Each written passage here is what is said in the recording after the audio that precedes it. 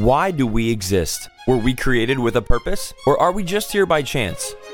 What are we to believe about life, faith, and worldview? Welcome to the Universe Next Door, focusing on answers to the questions we all consider. The Universe Next Door is supported by the C.S. Lewis Society, Trinity College of Florida, and supported by gifts from listeners just like you.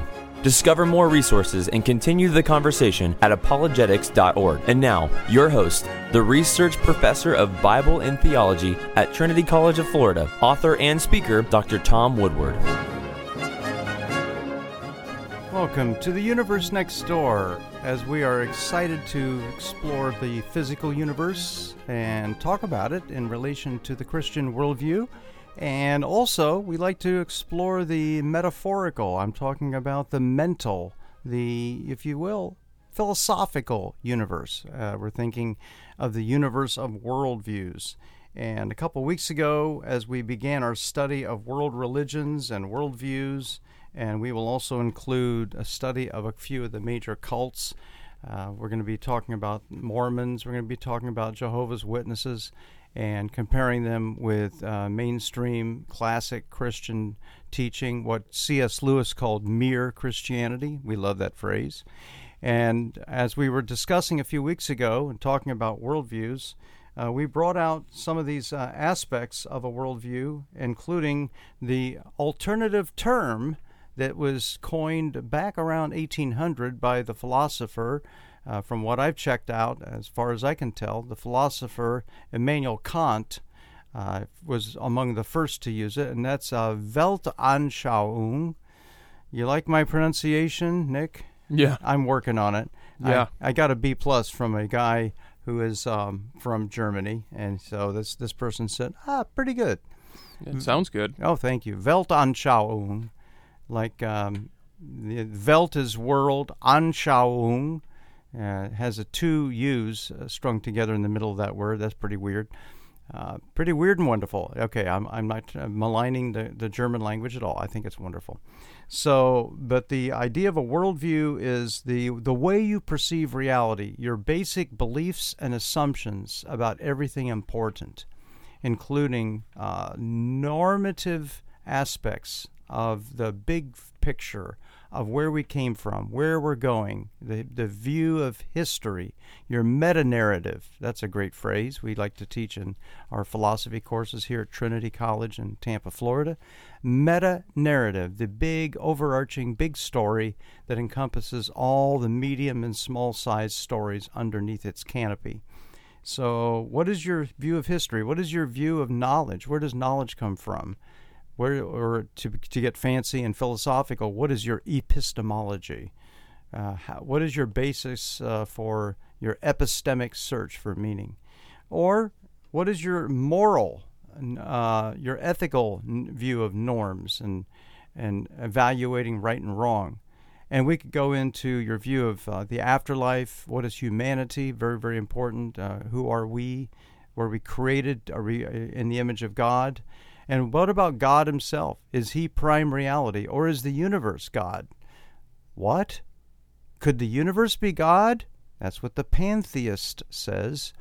And there are worldviews, we want to talk about them today, that proclaim that the world around us, everything is God. So you, according to this worldview, out there are God. My partner, Nick Shalna, would be God. I would be part of that reality. The very physical objects in this room where the program is being recorded, and everything in this world, everything in this universe would be included under that all-encompassing reality of God. And the phrase that was coined long ago in the Upanishads are the philosophical concluding sections of the great doctrinal treatises of the Hindu religion, the Hindu faith. There are a number of major writings. They're called the Vedas, Veda, V-E-D-A. And the last part of each of the Vedas is called the Upanishad. That's the philosophical section. And the Upanishads brought out very clearly through the centuries. We're talking about anywhere from 800 BC down to maybe 300 BC. So tracking along about the same time as the minor prophets, all the way down through, the post-exilic prophets. So of the Old Testament, if you compare the time frame. So the Vedas were being written there in India at the same time, and they were proclaiming, at least many of the statements in the Upanishads were proclaiming that the Brahman is the totality of all that is out there, the totality of everything, and you, Atman, your individual soul, are like a drop that at death is reabsorbed, ideally that is, into the Brahman. So you, Atman, are that Brahman. That is the famous statement of this view of reality, this pantheistic view. Thou art that. You are God. Nick, do you feel better now? Now, the view of Christianity is rather distinctly different. We are made by God. We are not God. We never will be creator, eternal, self-existent, that is, does not require a creator, thank you very much, God. So we are maybe manifesting qualities of God, and there is a place in one of the Psalms, and Jesus even quotes that little section in one of the Psalms. I think it's Psalm 82, if I remember. Jesus quotes it in John 10, where it's God is addressing the judges, and he says, you are gods. He's really kind of addressing them in a metaphorical sense. Okay, so little g, not capital G, and so they are acting as if they were gods, that is, authorities. But we may use that in a metaphor, but we never mean it in a literal sense. But the pantheist believes it in a literal, straightforward sense. And not only the pantheist, the philosopher. So let me shock you while I have your attention on this view of pantheism. Pan means all. Theo, or theos, of course, the Greek word for God, that means all is God, pantheism. And so there is a variation on this called panentheism. So stick the two letters en after the pan. Panentheism is a view developed by some gentlemen around the early 1900s, especially Whitehead and Hartshorne, some philosophers in England, and they had the idea that God inhabits the universe much as a soul inhabits a body.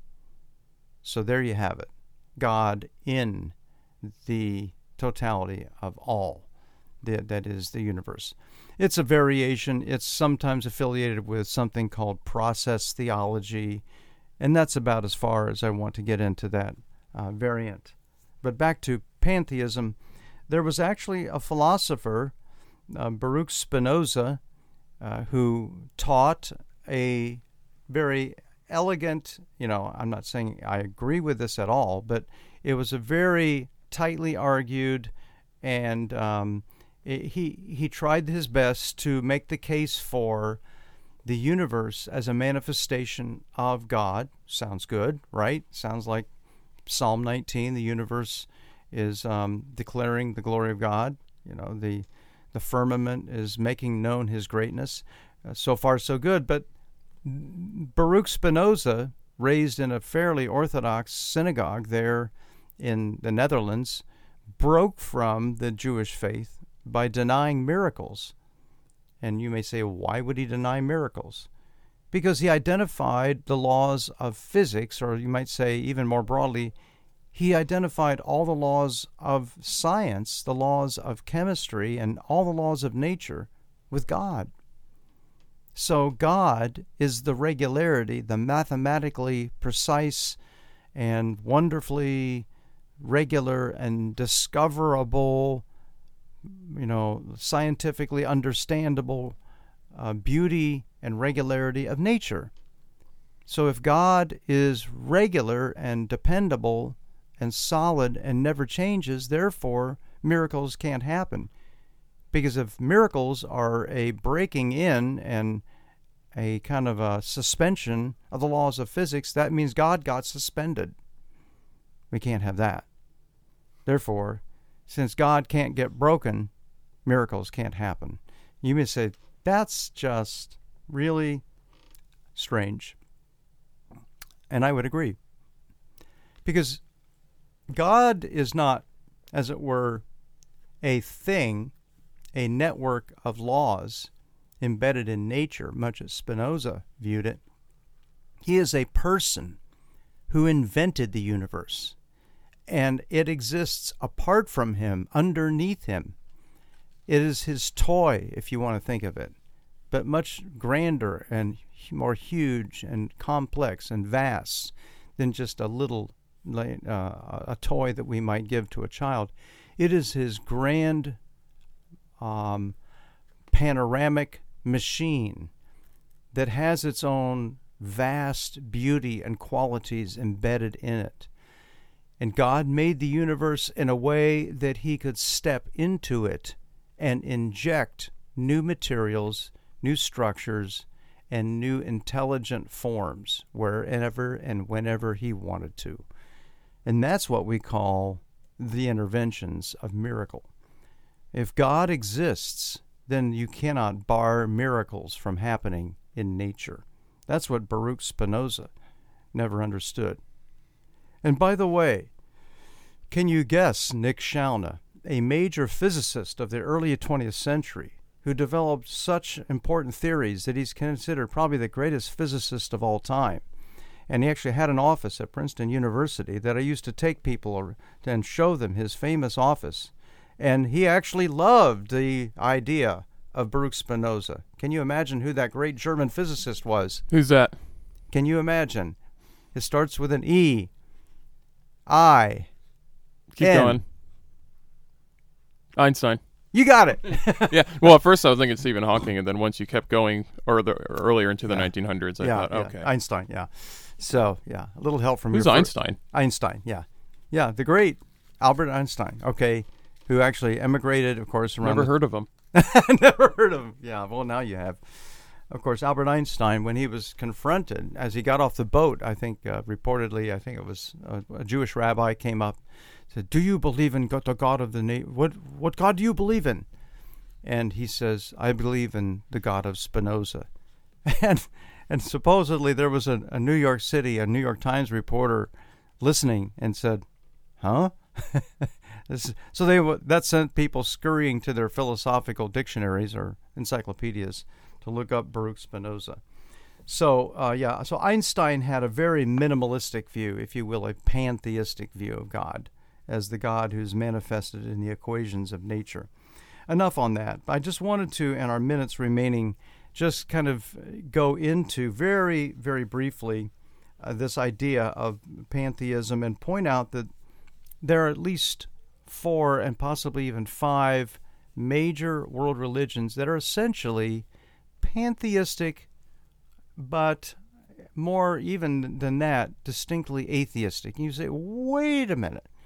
Are you saying that there are religions that have no God belief at all? I'm saying exactly that. Well, then how do they qualify as religions? I thought religions are points of view that are based on God belief. Well, then I'm sad to have to tell you, but that is not the core of a definition of a religion. A religion is a view that orients all of life around basic understandings of man, the world, nature, morality, purpose, and so forth, that are ultimate and can be known and can be lived out. So a religion is a matter of life and living. It's a matter of doctrine and knowledge. It's a matter of deep feeling as well and the heart. And so what I would say is that there are in these pantheistic worldviews, or monism, as Jim Sire calls them. His chapter on these worldviews is called A Journey to the East. Journey to the East, because they're almost all located in China or India or those surrounding countries in like Burma or Myanmar, it's called, I believe, Ceylon, Sri Lanka, it's called now. Countries like Laos, Cambodia, Vietnam, and onward into Indonesia, and all the Southeast Asia countries. Japan has a very profoundly fascinating and confusing at times mixture of world religions, some of them quite polytheistic in their point of view, which is enriching the mix quite distinctly with its own flavor. But what I would say is that the pantheistic view says that we are part of this total encompassing world system, and our individuality is not to be treasured. Your individual personality is something to be overcome, either through reincarnation or total extinction. And that is counter to the deepest intuitions. Who you are, who God made you, your unique persona, your unique personality that God made you to be for Him forever. There is a uniqueness, there's a specialness about each individual person that is so powerful and wonderful and tremendous. And that is what God is inviting us to really tune into and to be focused on as we understand from a Christian point of view what these monisms are all about. Now let me mention the 5 that are atheistic really quickly. One of them you may not have heard about, and that is Jainism. Okay, Jainism is a breaking off about 5 centuries before Christ through a gentleman by the name of Mahavira. It's a breaking off from early Hinduism, and it really was trying to focus on the simple truth that we should not murder, we should not kill. And he focused on that one moral rule to the exclusion of virtually everything else. And by the way, murder means don't even kill bugs. So that's why they're very careful not to step on ants or anything. And so the Mahavira concept of living is very, very pacifistic, but they do not worship any god whatsoever. They are totally non-theistic. They have no God belief whatsoever. I can go into Jainism in a little bit more detail, but they do revere the teachings of Mahavira. We also have early Buddhism, the Buddhism of Siddhartha Gautama Buddha, and that is sometimes described either as Theravada, that's with a T-H, T-H-E-R-A, Theravada, or sometimes it's described as Hinayana. I'm throwing out terms. Hina, H starts with an H-I-N-A, Hinayana. Theravada or Hinayana Buddhism, both terms are used. And in those early kinds or brands of Buddhism that today are practiced, especially in Laos and Cambodia, very, very predominant, they have no distinct God belief. Now, in the countryside, there is more of a polytheistic creeping in, even worshiping Buddha himself or other godlike or avatar type appearances of God in human form, deities. But the original Buddhism of the Buddha himself was distinctly atheistic.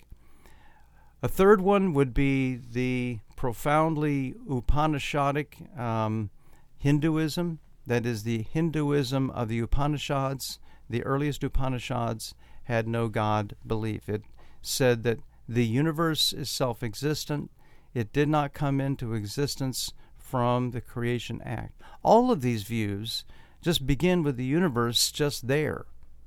It's just there. There's no explanation of how it came into being, as if the universe is eternal. By the way, Nick, do you think that sits well with modern science? Do you think modern physics says, oh yeah, we're fine with the universe just being here forever and ever? No, not since 100 years ago. Not since 100 years ago. The expansion, the discovered expansion of the universe rules that out.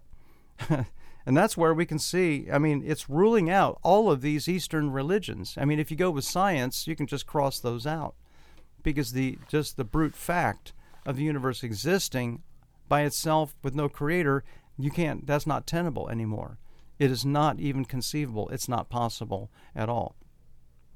So we have early Hinduism, Upanishadic Hinduism, early Buddhism, both of those are still practiced. Jainism, okay? Are we on a roll? Okay? Yeah. Okay. Then we have Taoism, that's Tao, Taoism, but I think they soften it to a D sound. Taoism, which is still practiced in China. Lao Tzu wrote a very interesting 40-page poem called the Lao Tzu. The poem takes his name. And so Taoism is a laissez-faire, let nature take its course, don't interfere, go with the flow, has their philosophy. But it is a distinctly atheistic world religion. There is no God concept whatsoever. That's Taoism. And of course, if you want to follow that, there's plenty written on the metaphysics, the belief about prime reality. And again, they don't even address the issue of the existence of the universe. And last but not least, Confucianism. Now, Confucianism you might describe as more agnostic. It's more polite. Confucius, if you ask him, does God exist? He wouldn't say, oh, I reject the existence of God. He would say, you're dealing with matters that are above my pay grade. I think I heard Obama say something like that when he was asked a question about abortion. Do you remember that? Yeah. I think Rick Warren had him in front of a huge audience at his church, and it was televised nationally. He didn't want to answer that. Anyway, I don't want to get political. But I think that Confucian would say, you're asking matters that is not polite to discuss in public forums. So what we're saying then is that there are issues, there are very important issues that the Confucius, who had very great insight into morality, he would not want to deal with those issues that he said, I just can't figure out. So, but there is no teaching on God. There's brilliant. I will just say this. I think that common grace, a true doctrine in our faith, in our Christian faith, common grace allowed Confucius to be the most perceptive writer on ethical issues of all kinds outside of the Bible. It almost is like reading the book of Proverbs. So to read Confucius, the Analects of Confucius, is a joy.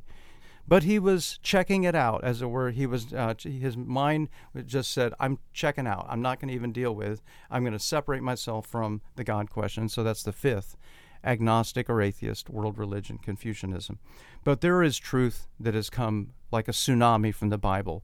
There are thousands of ways that you can know that God exists. Not only that he exists, that he loves you, he has a plan for your life.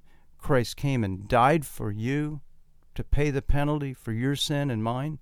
He rose again from the dead, and he's alive today, and he offers you and me eternal life. And all you have to do to receive that is to say, I believe, I trust in Christ as the one who died for me and rose again. If you just receive that gift, let us know.